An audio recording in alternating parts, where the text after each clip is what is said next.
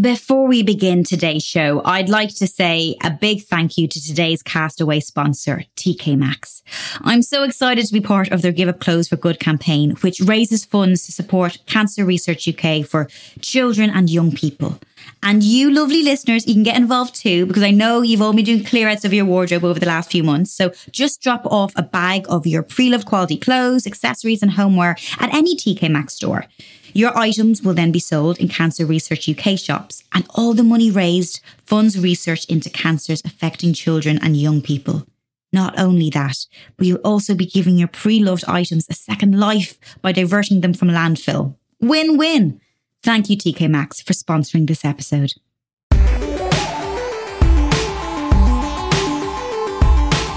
We've all fallen under the spell of my next guest, one half of mother-daughter table manners duo, the incredible, the charming musician that is Jessie Ware. I absolutely love the chemistry and the humour and the joy that Jessie and her mom Lenny have as they cook delicious food and enjoy down-to-earth conversations with their incredible guests over 10 seasons so far of Table Manners. They've had everyone from Liam Payne to Kylie Minogue, which just goes to show you how great they are at making people feel like they're at home. I was lucky enough to speak with Jessie about the success of Table Manners, her career as a musician, as a mom, and how she's found working in the industry. Of course, we'll also tap into some of Jessie's favourite podcasts, including Dolly Parton's America, love this one. The Guilty Feminist has also been on the show. We've had Deborah on the show at the very beginning of the year. And How to Fail, to name just a few. Now, Jessie puts forward a real mix of shows from music and culture podcasts to podumentaries, as Jessie calls it, that really teaches us a thing or two. So kick back as we get cast away with the one and only Jessie Ware.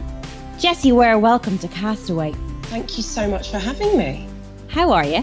I'm all right. I'm recovering from a summer cold. I'm all right, though. I'm supposed to be writing my book and probably doing lots of other things, and I am watching Selling Sunset and RuPaul's Drag Race All Star, so I'm really not doing anything that I should be doing.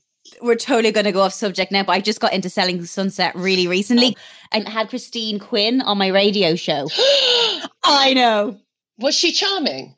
Yeah, I actually think, because she's kind of plays the villain, but I like her. I think she's the brilliant anti-hero to the show, and we love that. She's a tough girl, but she was bullied, and that's why she's kind of got this hard skin. But I'm obsessed with her wardrobe. I'm obsessed with her one-liners. Mm-hmm. I will talk about podcasts soon. I feel like there should be a podcast about Selling Sunset. But I'm so obsessed. You're a fan of reality shows, though, aren't you?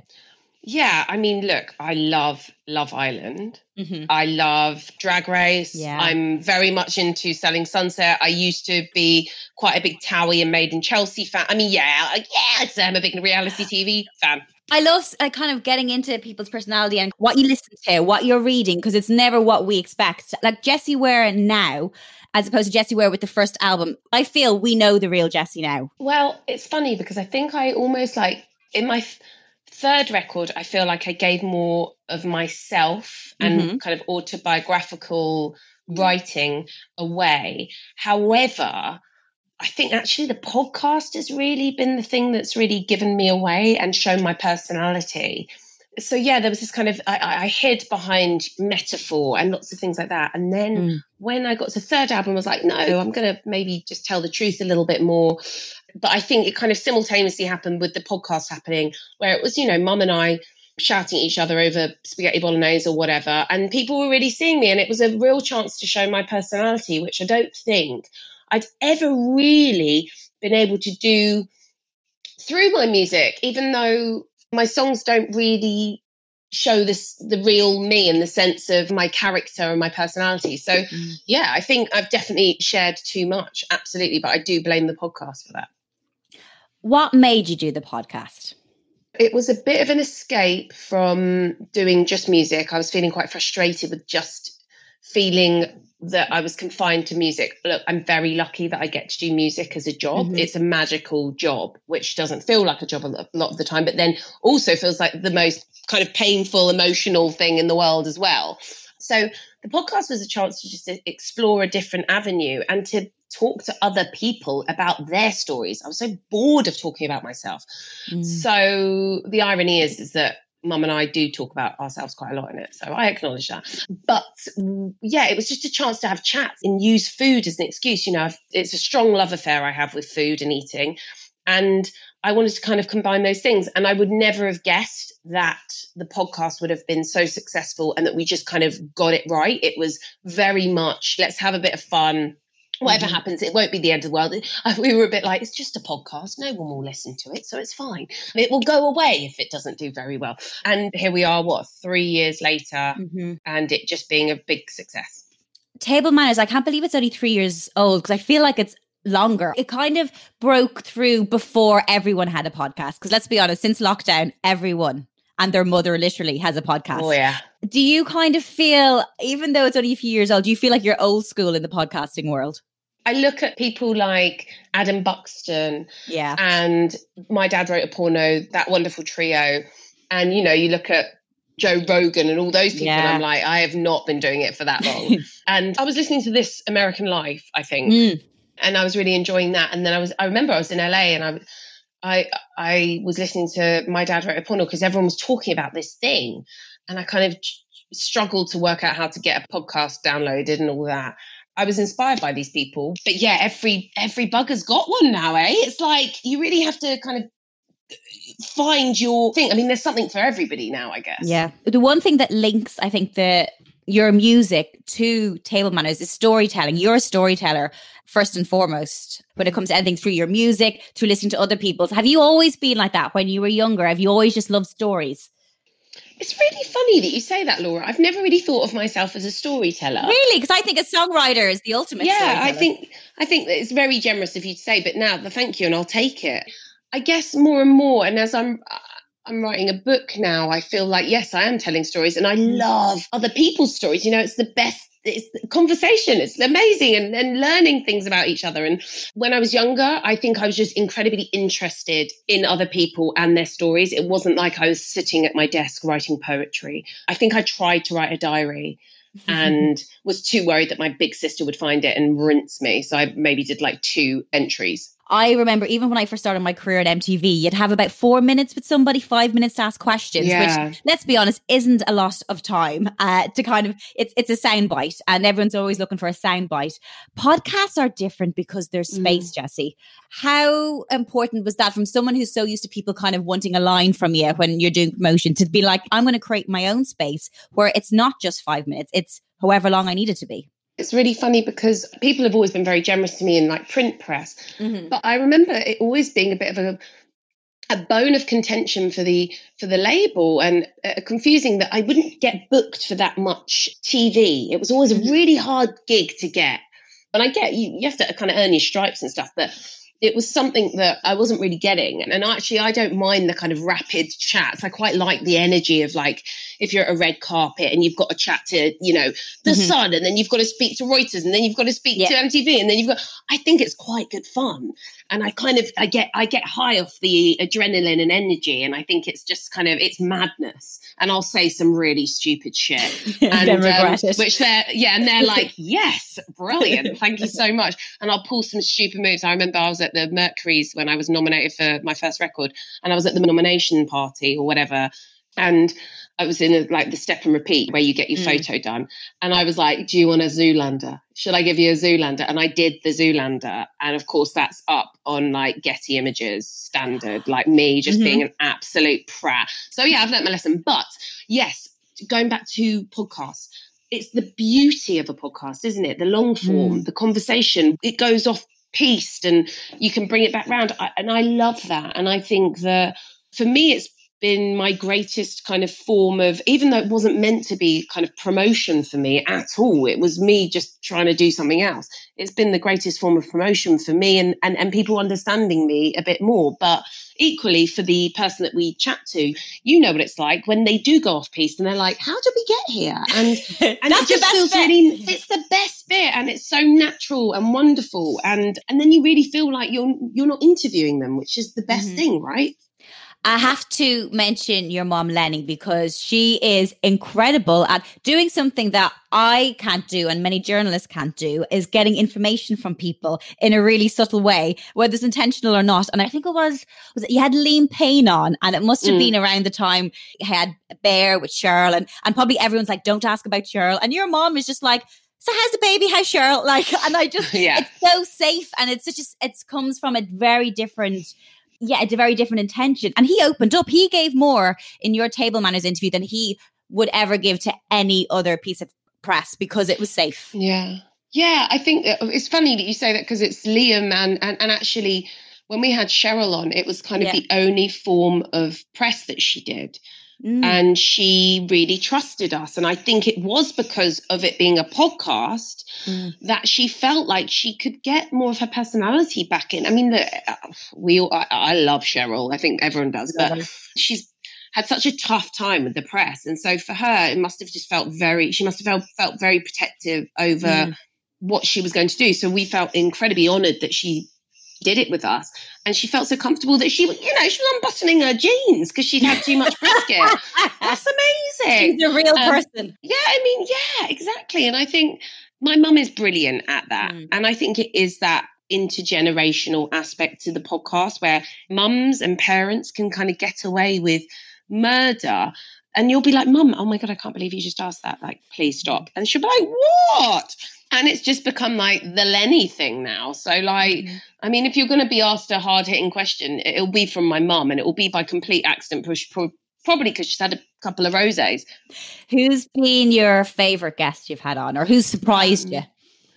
Who surprised me? I think Anthony from Queer Eye really surprised me. I thought he was going to be fully like, when we've had, and this is no offense to Americans because they're fantastic that we've had on, but I think there's definitely been the fact, I remember when we went and did this American New York series, and people, I think, were saying yes to it because they saw our numbers or whatever, but they hadn't listened to it. So they were treating it like an interview. And it felt like they were coming to do promo, and we really don't want it to be like that. That's why we cook dinner. That's why we chat and I remember Anthony coming over, and I thought, he's over promoting his cookbook. He's on Queer Eye. He is a huge, huge star. He's giving us an hour before he goes to the airport. This may be, a bit jumping through hoops, and that's fine because he's wonderful and he's very handsome and whatever. But he was so into doing the podcast, and he was so up for the questions that we were asking. And he really gave a lot of himself. And I was really impressed and thankful and relieved, because you never really know what you're going to get. But I think that was really interesting, and it was such fun. But yeah, we've had so many guests now. Hi, it's so lovely to meet you. Look at you, too handsome. What a beautiful home. That's my God, it's like a shithole. No, it's not. No, it's terribly messy. I love it. I sit here? You sit. Well, actually, you sit in between us. That's nice. Here? Yeah. Okay. Everything is so nice. You're my so God, sweet. you're so sweet. Loser. I can't look at you. You're too stop. gorgeous. You're beyond. You're even better in real life. Okay, and I'm blushing. You look like a kind of like a Disney prince. A Disney prince / like if Marty McFly was slightly much more fitter. Do you know what I mean? Like, just like... No, he looks a bit like Eric. And Marlon Brando. From and a Ariel. bit of like everything. Oh my God. Prince Ariel. Yes. Okay. Anthony, who doesn't need a surname because on Instagram you are just Anthony. Just Anthony. Thanks for coming. Thank you for having me. And everyone I've told that we're having you on have just been so excited. You have like such a huge adoration, following, everything. I try not to take that on too much. It gives me a little anxiety. Does it? A little bit. But are they like weirdos, or are they? I feel like they'd be like quite normal ones. So everyone is very kind, and I've never experienced sort of like the other side of like being like, for example, last night I was at South Bank and I had a little moderated panel with Jack Whitehall. How was his? How did you find his humor? I love Jack. Okay, yeah, he's brilliant. And he was telling me afterwards, he was like, I'm shocked by how kind everyone was. Because I guess with his shows, when he's doing stand-up, people usually like scream and like kind of give the audience. The audience, yeah. And I was at a book signing, and someone at the bookstore was telling me how they were like, yeah, like everyone is so nice, and they bring like nice little. I try to read it's getting harder, but I really try to. You can't keep every single gift, but you can I try to read every single note, because really people really take time and like care and sort of like saying how they relate on the show to something that I said or one of my castmates. And so I'm like always, I don't know, I'm like filled with gratitude whenever I like run into someone, because everyone has a personal story. If you like go up to an actor, for example, or I think as a singer as well, it's probably really similar, because what you do is very personal and kind of like intimate, right? And you're like sort of pouring your heart out. So when you have a fan that comes up and they're like, oh, I really relate to, Like you roughly in your head, the person coming on your podcast, but you don't really know the way the narrative is going to flow as you're eating food. It's very relaxed. Yeah, and I think also, I mean, I have to say, I don't prep. And this is not an arrogance thing. I think for me, I mean, yes, exactly like you say, you're interested enough to want to have dinner with them first and foremost. So you have an interest in them. But I kind of don't over prepare, because I've done that before on the podcast when I've been quite nervous. I remember I did it with Tracy Thorn. I was almost like stating facts about her that she knew about herself. And I was like, this is way too much. So I realized that that's not how it works the best for me anyway. So yeah, I kind of learned from my mistakes. Shall we talk some recommendations? Yeah. It is an eclectic mix. First one I want to talk about is, because no one else has mentioned this. This is series 3 and no one else has mentioned this yet. And I'm really happy you did. It's Dolly Parton's America. Because let's be honest, Dolly Parton is the one thing that unites the world. That nobody can say they don't like Dolly Parton. Well, have you listened to this podcast yet? Yeah, I did. Actually, I started during lockdown. It must have been up at the top at iTunes. It was like one recommended. And I was like, oh, that looks interesting. It was, I think I heard about it potentially. I feel like I get a lot of recommendations from the High-Low. They're always really good, and I think they're quite on the money with their recommendations. But I remember, maybe it was the same because I started it in lockdown too. So maybe I'd seen it at the top of the charts too or something. But Dolly Parton's America is fantastic. Now, I didn't know that much about Dolly Parton. I'd watched her at Glastonbury. I was really fascinated by this. It's a brilliantly executed podcast, which, it's totally different to what I do. What this is, I guess, it's a documentary. It's a podcumentary, whatever. I don't know what you'd call it. Podcommentary, whatever. So it's a real exploration into this journalist's interest and love for Dolly Parton, and the kind of the historical context of when Dolly came out and her music, the importance. You learn that when Nelson Mandela was on Robben Island in jail, him and his inmates would listen to Jolene over the big sound, and that became kind of almost like their anthem, and just how she unites everybody. My favorite story on this idea actually came just moments before deadline. This morning, actually. This morning. It was this morning. That's how close we're cutting it on this one. Oh my gosh. Tell us about it. Totally different context than the other stories. I hopped on the phone with this guy named Tokyo Seswale. Hello? This is Tokyo, right? Hello there. I can hear you very well. Hello there. Oh, lovely. That's great. Where are you calling from? I'm calling from New York. From New York? Yeah. Where are you exactly? I'm in Johannesburg. He was a freedom fighter in South Africa during the apartheid regime. I went underground to join the freedom forces to eliminate apartheid. Apartheid was the system of racial segregation in South Africa. Tokyo joins the armed resistance movement. He gets caught, sent to Robben Island, which is a prison, finds himself in the cell directly next to Nelson Mandela, who is the leader of the entire resistance movement. 2 meters by 2 meters. He told me how they were tortured, how they were beaten. But eventually, after many, many years... he said that at a certain point, the guards allowed Mandela to play music over the loudspeakers for the entire prison. And when I asked whose songs he'd play, he said, Dolly Parton. Dolly Parton. Absolutely. Not only Nelson Mandela, all of us. Dolly. The Western Dolly. Dolly sang from the heart. Do you remember which Dolly songs were played? Do you remember one of the... remember which? Yeah, do you remember one of the Dolly songs that you heard Nelson Mandela play? He loved Jolene. Oh, wow. He loved Jolene.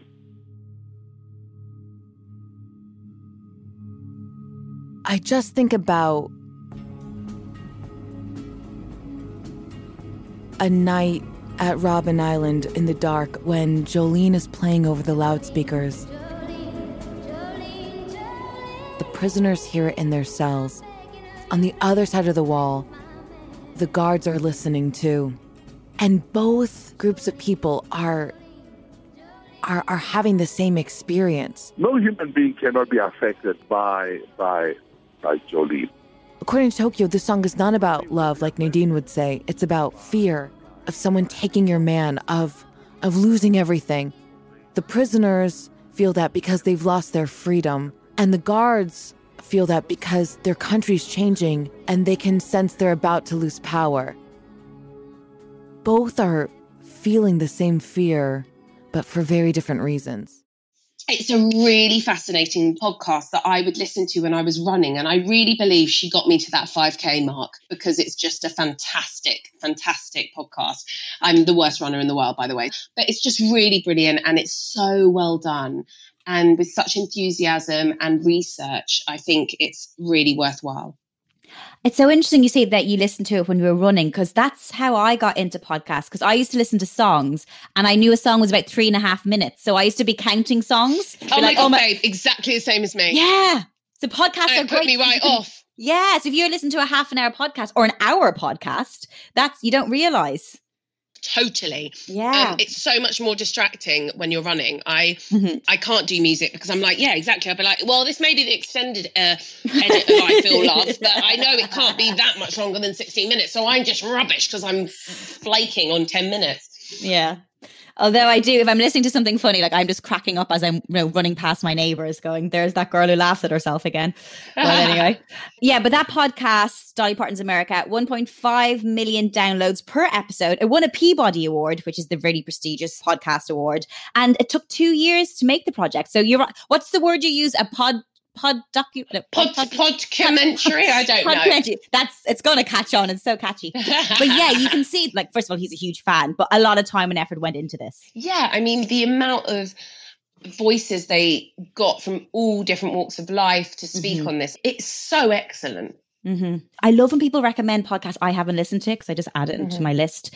This is one called Keep It. There's a funny story about Keep It. Love a funny story. My friend Samantha Morgan, who is the biggest podcast nerd ever. She's brilliant. She gives me all my recommendations. She was like, babe, have you heard them discussing your album in this podcast? And I was like, I don't know what the podcast is. I don't know what you're talking about. She was like, there's been this huge discussion over whether your record is disco or not on this podcast. It's hysterical. And there's an amazing one-liner.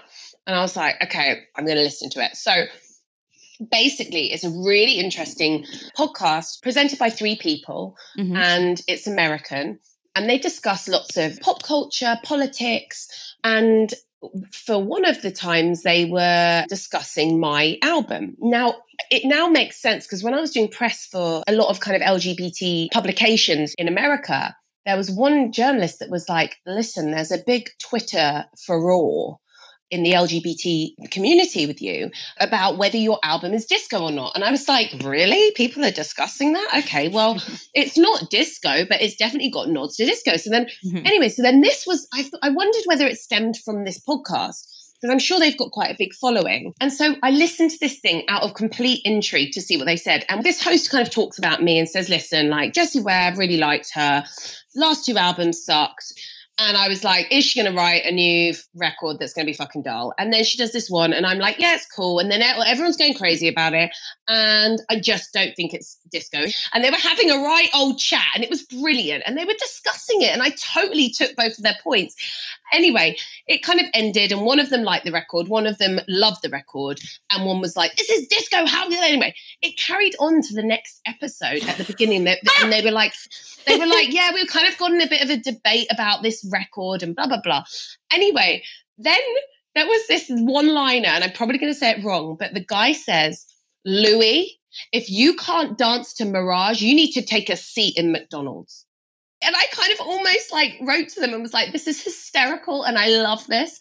Anyway, it just made me laugh. And so I started listening to them and they're so brilliant. Even though one of them didn't like the last record, you win some, you lose some. But anyway, it's very much, current affairs, popular culture, and debating whether my record is disco. But I mean, it came from a place of kind of my friend saying this and then me thinking, wow, this is a really interesting podcast that everyone should give a listen to. Is Jessie Ware a dame? She better not be. I don't think she... I do think we should be referring to all British people, maybe even men and women, as dame all the time. It just works. But to reiterate, last week I talked about Jessie Ware, the actually awesome artist. I don't mean to say I hate Jessie Ware or anything. I just don't find her new album danceable enough.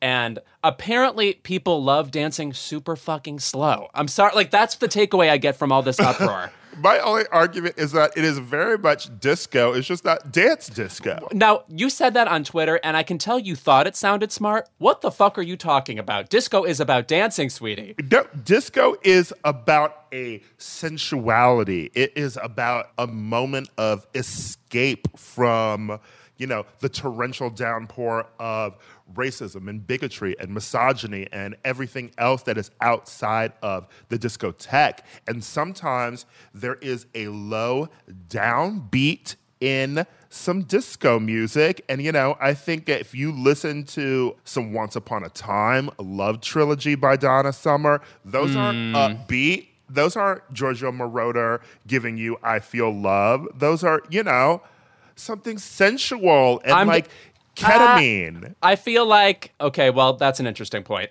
But I do feel like the Once Upon a Time era wouldn't necessarily come on at Studio 54, for example. I appreciate the lushness of the production of this album. I just don't think it being heralded as the dance moment we needed is quite accurate. I'm not happy with how it was reviewed, basically. And also, people were trying to read me to filth for not knowing about disco. Honey, please come the fuck over here. I'll take you through the Bee Gees catalog. I'll take you through the Cheryl Lynn catalog. I'll take you through the Vicky Sue Robinson catalog. Come for me. White gays specifically. Definitely step up to me. One of the things about podcasts, when I talk about them in the past, and a lot of them, it feels like you're listening to a conversation. It feels like... Even you mentioned the high-low earlier on. I feel like Pandora and Dolly are my mates and I'm suddenly part of this conversation. There's one thing like eavesdropping on a conversation about something. When you're eavesdropping on a conversation about yourself, that just reminds me of like being in the school loo and hearing people talking about you outside. It's a very strange, surreal feeling, I'm guessing. Yeah, right. Because, I mean, look, in that situation, somebody wasn't such a fan. But however, I don't know whether my skin has just got thicker. And also, I think it was such an interesting debate they were having. I was really intrigued, but you're so right. And I mean, the thing is, like, anything goes in podcasts. So you don't know whether you're going to get ripped apart in one or not. I mean, you'd like to think you're not, but like, yeah, it's unfiltered, which is kind of the beauty of it. The numbers for Table Manners are insane. Like the amount of downloads you have, it's absolutely insane. Is it always a shock when so many people are talking about it? Because those numbers just feel like numbers on a page. You don't actually physically see those listeners. I think I'm always kind of blown away by like our first day. I mean, this sounds really datery. I don't know if this sounds like, but that first day listen, like, I mean, I don't look at the stats, but like someone will tell me, be like, this was our highest first day listen. And it's really lovely. And I actually think we've created a really warm, inviting community, which is such fun. And I feel like all the people that listen would be able to come around for dinner. In fact, we did do one that they came around for dinner. It was a charity one with Comic Relief where Richard Curtis and Emma Freud gave the chance to come and sit in on the podcast and have dinner with us. And you never know who you're going to get when somebody enters a competition like that.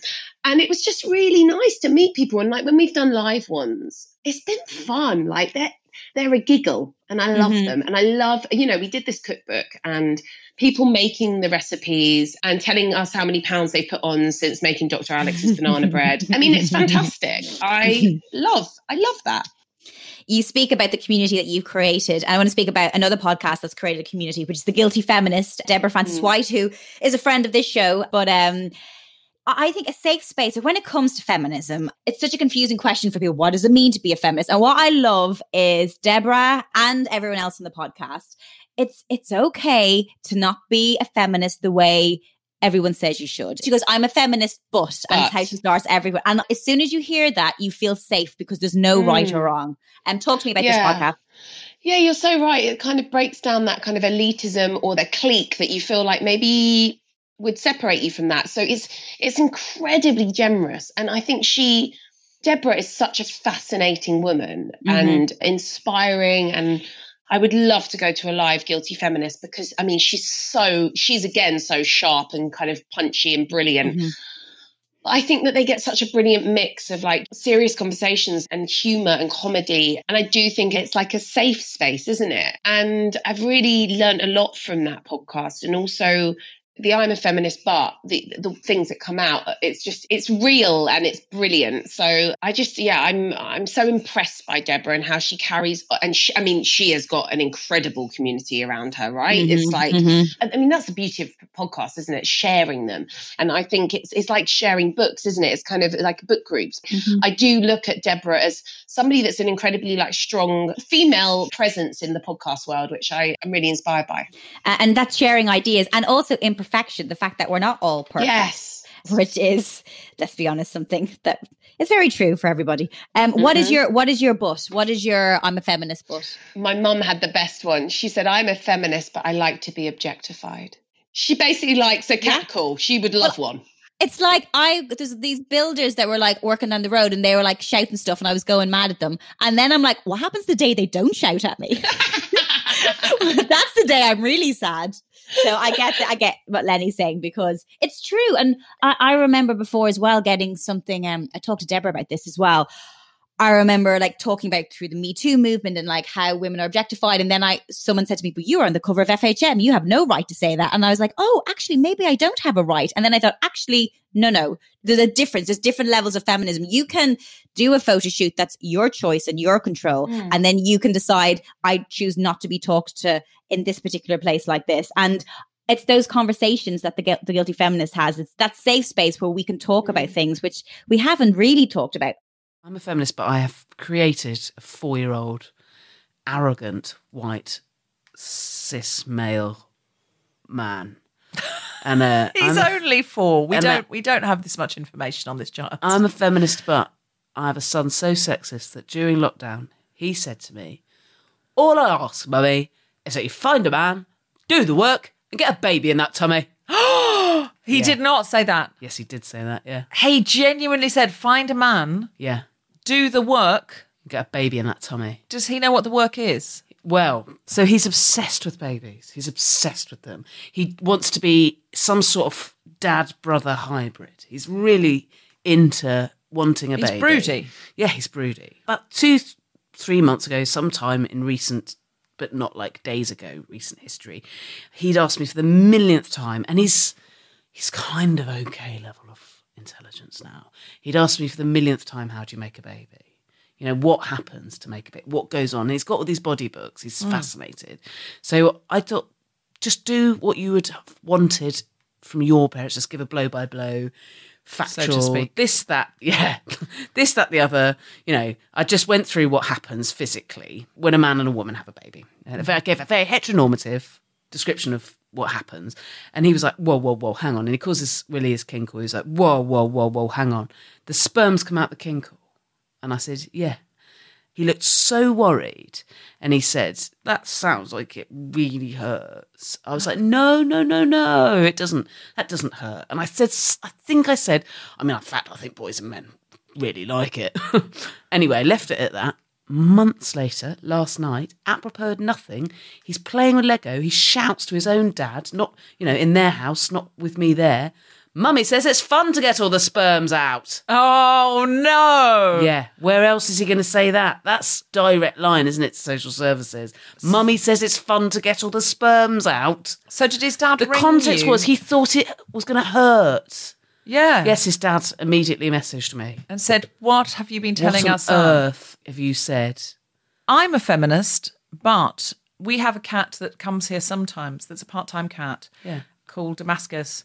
And our cats, I don't want to put too fine a point on it, but they're Leave voters, right? Our cats. Look, we've got our territory. We don't really want other cats coming in. They don't get that Damascus is basically a big kitten. He's a year old, but he's very, very big. He's just huge, yeah.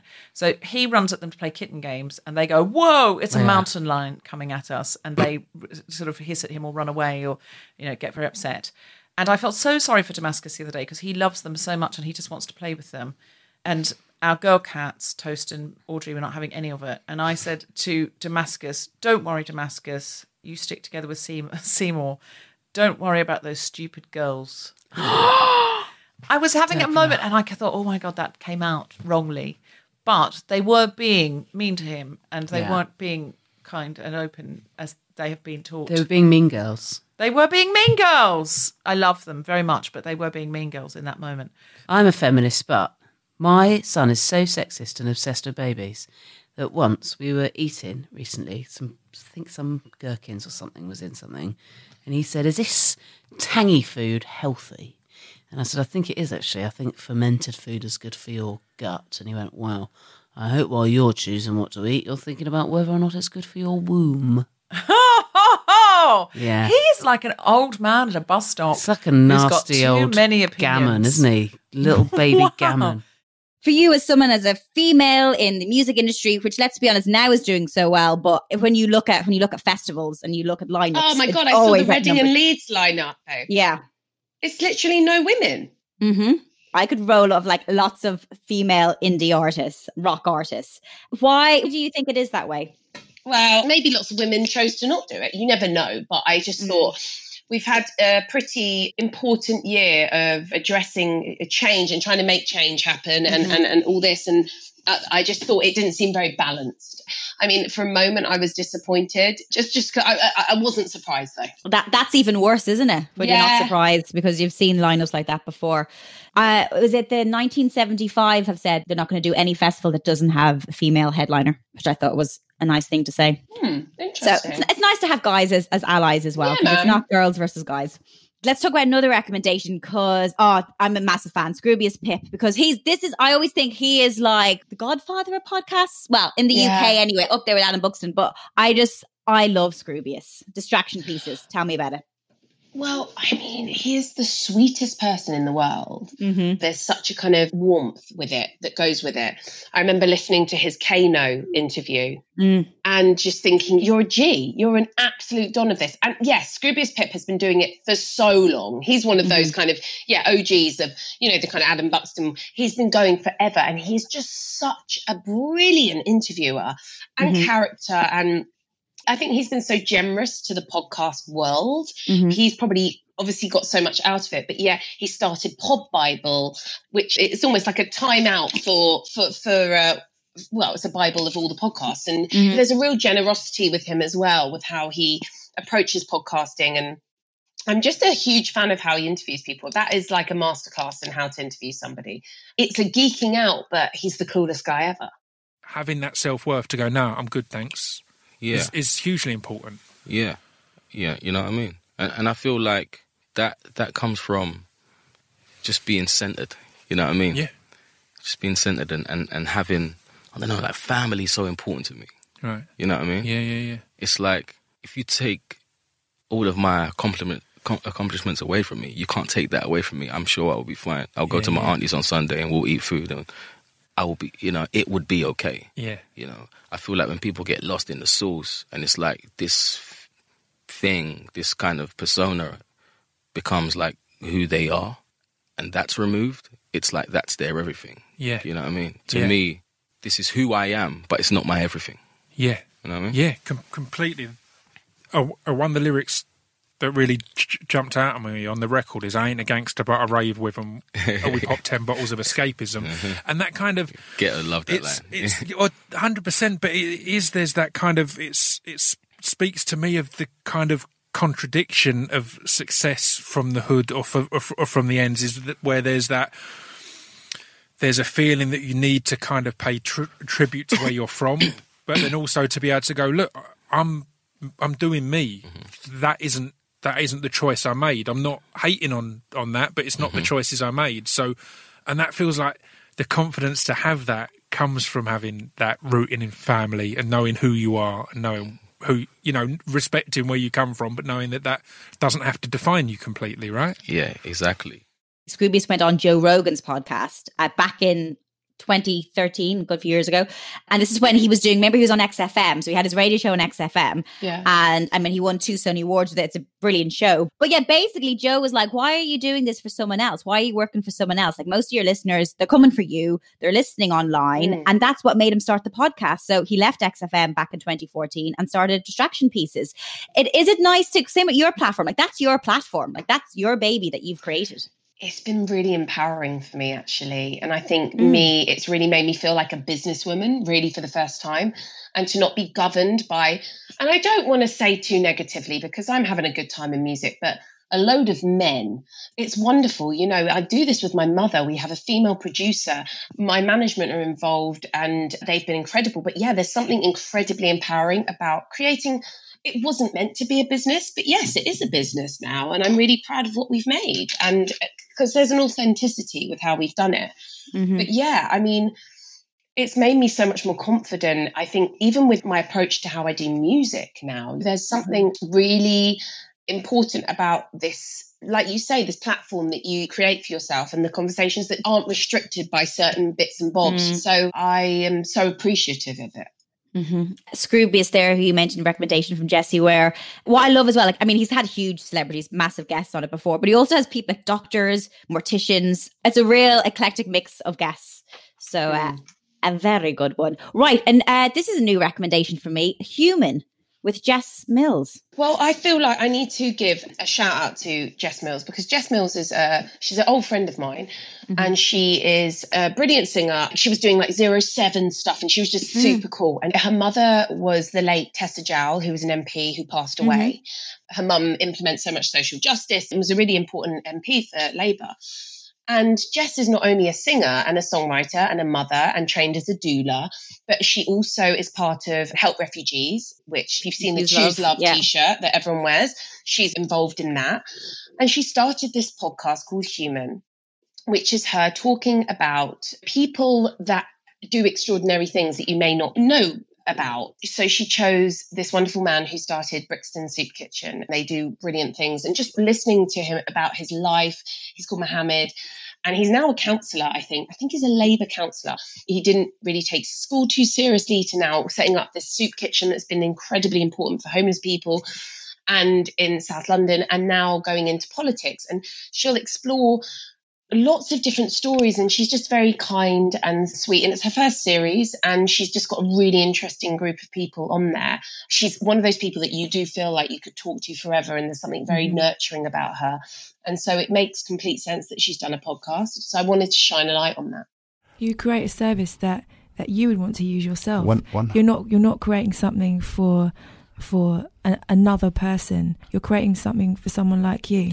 It's a resource. What would you want? 100%. You know, sometimes it's like savings. You know, you never think of your savings as pity money. You know, it's something you put there that you can rely on when you need it. And that's for us what the Soup Kitchen is. Yeah. It's a community resource. Yeah. Everyone goes through difficult periods of time. Everyone goes through stresses. Everyone goes through bereavement. And for us, it's about when you do, we're here to support you. And for us, that's the bottom line. She's extremely passionate. I know she had a life-changing bereavement, and it kind of gave her this interest in the human capacity for transformation and development of human. And it goes back to like something that connects with all of us. We're all human, how we tick, how we deal with things. And thank you for the suggestion, because I didn't know of the podcast. So I always like learning something new. She's a good egg, and I think she's giving her space and platform to some really amazing, inspiring voices that you may not be aware of. And I think that's what's so beautiful about that podcast. The final podcast I want to talk about is How to Fail, Elizabeth Day. Well, How to Fail was the biggest therapy session I've ever had, I think, in my life. Yeah. And just everyone heard it. When I was on it as a guest, I mean, it was a huge honour to be on it because I'd been listening to it. And I think, again, Elizabeth is a wonderful interviewer, and I could listen to her voice all day as well. It's a beautiful voice. When you go on, you kind of have your three failures that you think of some, and mine felt really crap. Like mine was like, I can't tidy up. And I felt like mine were really shit. And it's just how you go from one thing and then you're talking about something else, and then you're talking about some really personal stuff that you didn't think you were going to tell anybody, and it feels completely safe to say it. And I just think I really enjoyed her. Did you listen to the Camilla Thurlow episode. I haven't listened to Camilla's one. No. It was really wonderful. I think that we have made it harder to fail. I think we've made failure way more visible in general for everyone. And yes, I did feel that much more so post Love Island, but I don't think that's just me. I think that that's a sign of our times, very much so. I totally agree with you about the fact that ambivalence has been squeezed out of the national discourse, it feels like. So you're not allowed to say, I'm not sure how I feel like that, or I feel a bit conflicted about this. Yeah. You have to have a cast iron binary opinion. Yes, yeah. And then you're held to that opinion. It's because, like, it's very much true that, what is it? Is it the Social Network where they say the internet's written in ink? Like, you can be judged on a tweet that you put up when you were 16, which might be, you know, for me, that's now a long time ago, but, you know, it could be a couple of years ago, that you could totally have changed your mind on. And a lot of the time, it's important to recognise that people's opinions are a product of their environment. And I find it really interesting now, actually, talking about that side of things. So I will sometimes receive messages when people disagree with things that I have done. And it's obviously very visible in a public space. So on my Instagram, for example. And they'll open the message with something like, I am just so disappointed in you. And spend like the majority of the message coming across with almost like an attacking or an aggressive tone. And then come to their point, which is so important. It's something that I wanted to know, or something that's informative, or something that might not change my mind, but make me think about it differently. And I think, when did we start thinking that the best way to engage in constructive conversation was to just sort of hammer home how, and there's nothing worse. I mean, we all had it when we were kids, than someone telling you they're disappointed in you. It immediately puts you onto a back foot. And I think it's really important that we recognise that what we're saying can be much more powerful if we try and come at it with this idea that people may know and they may have decided differently to us, and that's okay. And people might not know that information, and it would be great if we could use those spaces in a bit more of a constructive manner. Just listening to you talk, I'm just like, oh my gosh, you just speak so phenomenally. I think it's a brilliant premise for a podcast. It's kind of got that thing that I love of a podcast where it has a beginning and a middle and an end. Mm-hmm. And you've got this kind of rooted thing of failures that you can draw back into. And I do quite, as much as I love going off piste, I do like to know, almost like if you're listening to Desert Island Discs, you're like, right, I'm going to get some songs to listen to and I'm going to get some stories. I feel like that's what Elizabeth's format, without making it sound too busy and stuff, it's excellent. You know what you're getting when you listen to a How to Fail. You're going to get an amazing, revealing interview, a trusting interview, and learn something about somebody that you thought you knew a lot about. It's interesting listening to you as someone who's a guest on it too, because you probably went on to that not realizing, as you mentioned, like how much you'd give away of yourself, and also how therapeutic it is to be so open sometimes in that space. Yeah, it was really funny because I remember feeling completely trusting. I knew that she wasn't trying to catch me out, and I was saying things that I'd never said before. Yet when a journalist tried to use something that I'd said in an interview with me, like a print journalist, later I was like, no, you've taken that out of context. And that was me speaking to a friend on a podcast in the long form. Like you can't just take a statement out like that. It made me really believe in the long form in it's so important because you get to explore something with, I mean, she should be a therapist. I think there is an unwritten rule, and sadly not all journalists abide by it, but like in a podcast, you shouldn't pull quotes out of top context, because what you say in a podcast is so, and I've done podcasts before where I'd say things I've never said before. And most of the time it's not used, or if it is used, it's at least the whole interview is there for everyone to see, to go back to and make their own judgments. Yeah, exactly. There's this kind of a safety net, isn't there, with that? So yeah. God, love a podcast. Subsequently, Elizabeth released her memoir, which is How to Fail, Everything I've Ever Learned from Things Going Wrong. And it's funny because I know growing up, you're kind of told not to speak about your failures. You're always put your best self forward. And even there is a change now, but even with Instagram, like always put the good stuff up there. And it's so important to remember the bad stuff. Absolutely. It's what makes you get to the good stuff. Yeah, absolutely. Thank you so much for all these recommendations, because there's some I've heard of, some I know, and some I've never heard of. If I was to come over to your house, what do you think you and your mum would cook me? Let me think.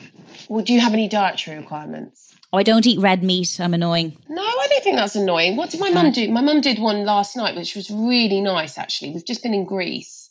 Oh, lovely. And we're kind of Greco-phile. So last night we did, see if this takes your fancy. It's called shrimp saganaki. And it's, and it's basically, it's kind of a tomato, pepper, onion sauce where you put ouzo in. We put half a bottle in and we can bloody taste it.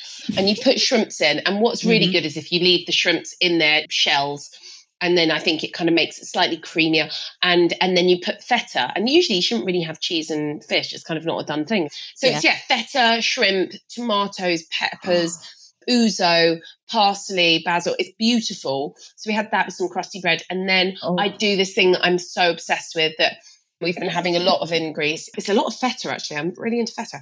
Feta and phyllo pastry with honey and sesame on top. And it is like blow your mind good. Oh, incredible. And Grecian food, I remember, right, when I was like 17 or 18, you know, the first holiday you go away with like your pals. So we went to Greece, right? And you know the way like people drank too much alcohol and had to have their stomachs pumped and things like that happened. Yeah. Me and my friend, because we love like oil and bread and cheese, we ate so much because I just love dipping crusty bread into oil, like plates of oil. Yeah.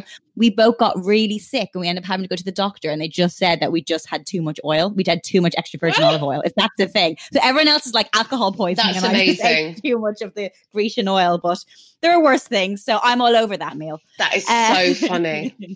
Jessie, thank you so much. Tell me about the podcast. What's happening next with the podcast? What's going on? So we have just launched a new season. I mean, the last season went on forever. We kind of just didn't go away. And we have some amazing guests and we're going to be able to do them in the flesh, face to face, along with a few Zooms as well. But it's going to be a much of a muchness. It's like we're not going to rock the boat too much because people seem to be quite enjoying it. Do what you do and you do it well, so stick with it. Jessie, thank you so much for being on Castaway. Thank you, babe. And that's it. Another episode down as we delve deep into my guest's audio world. I hope you get cast away by today's top podcast picks. Yeah, I just said that, sorry. All of the podcasts we've mentioned today are included in the episode show notes. Now, if you love this conversation as much as I did, please share your thoughts by leaving a review. And if you'd like to receive weekly installments of Castaway delivered straight to your phone, hit the subscribe button. Until next time, that's it from me. Take care.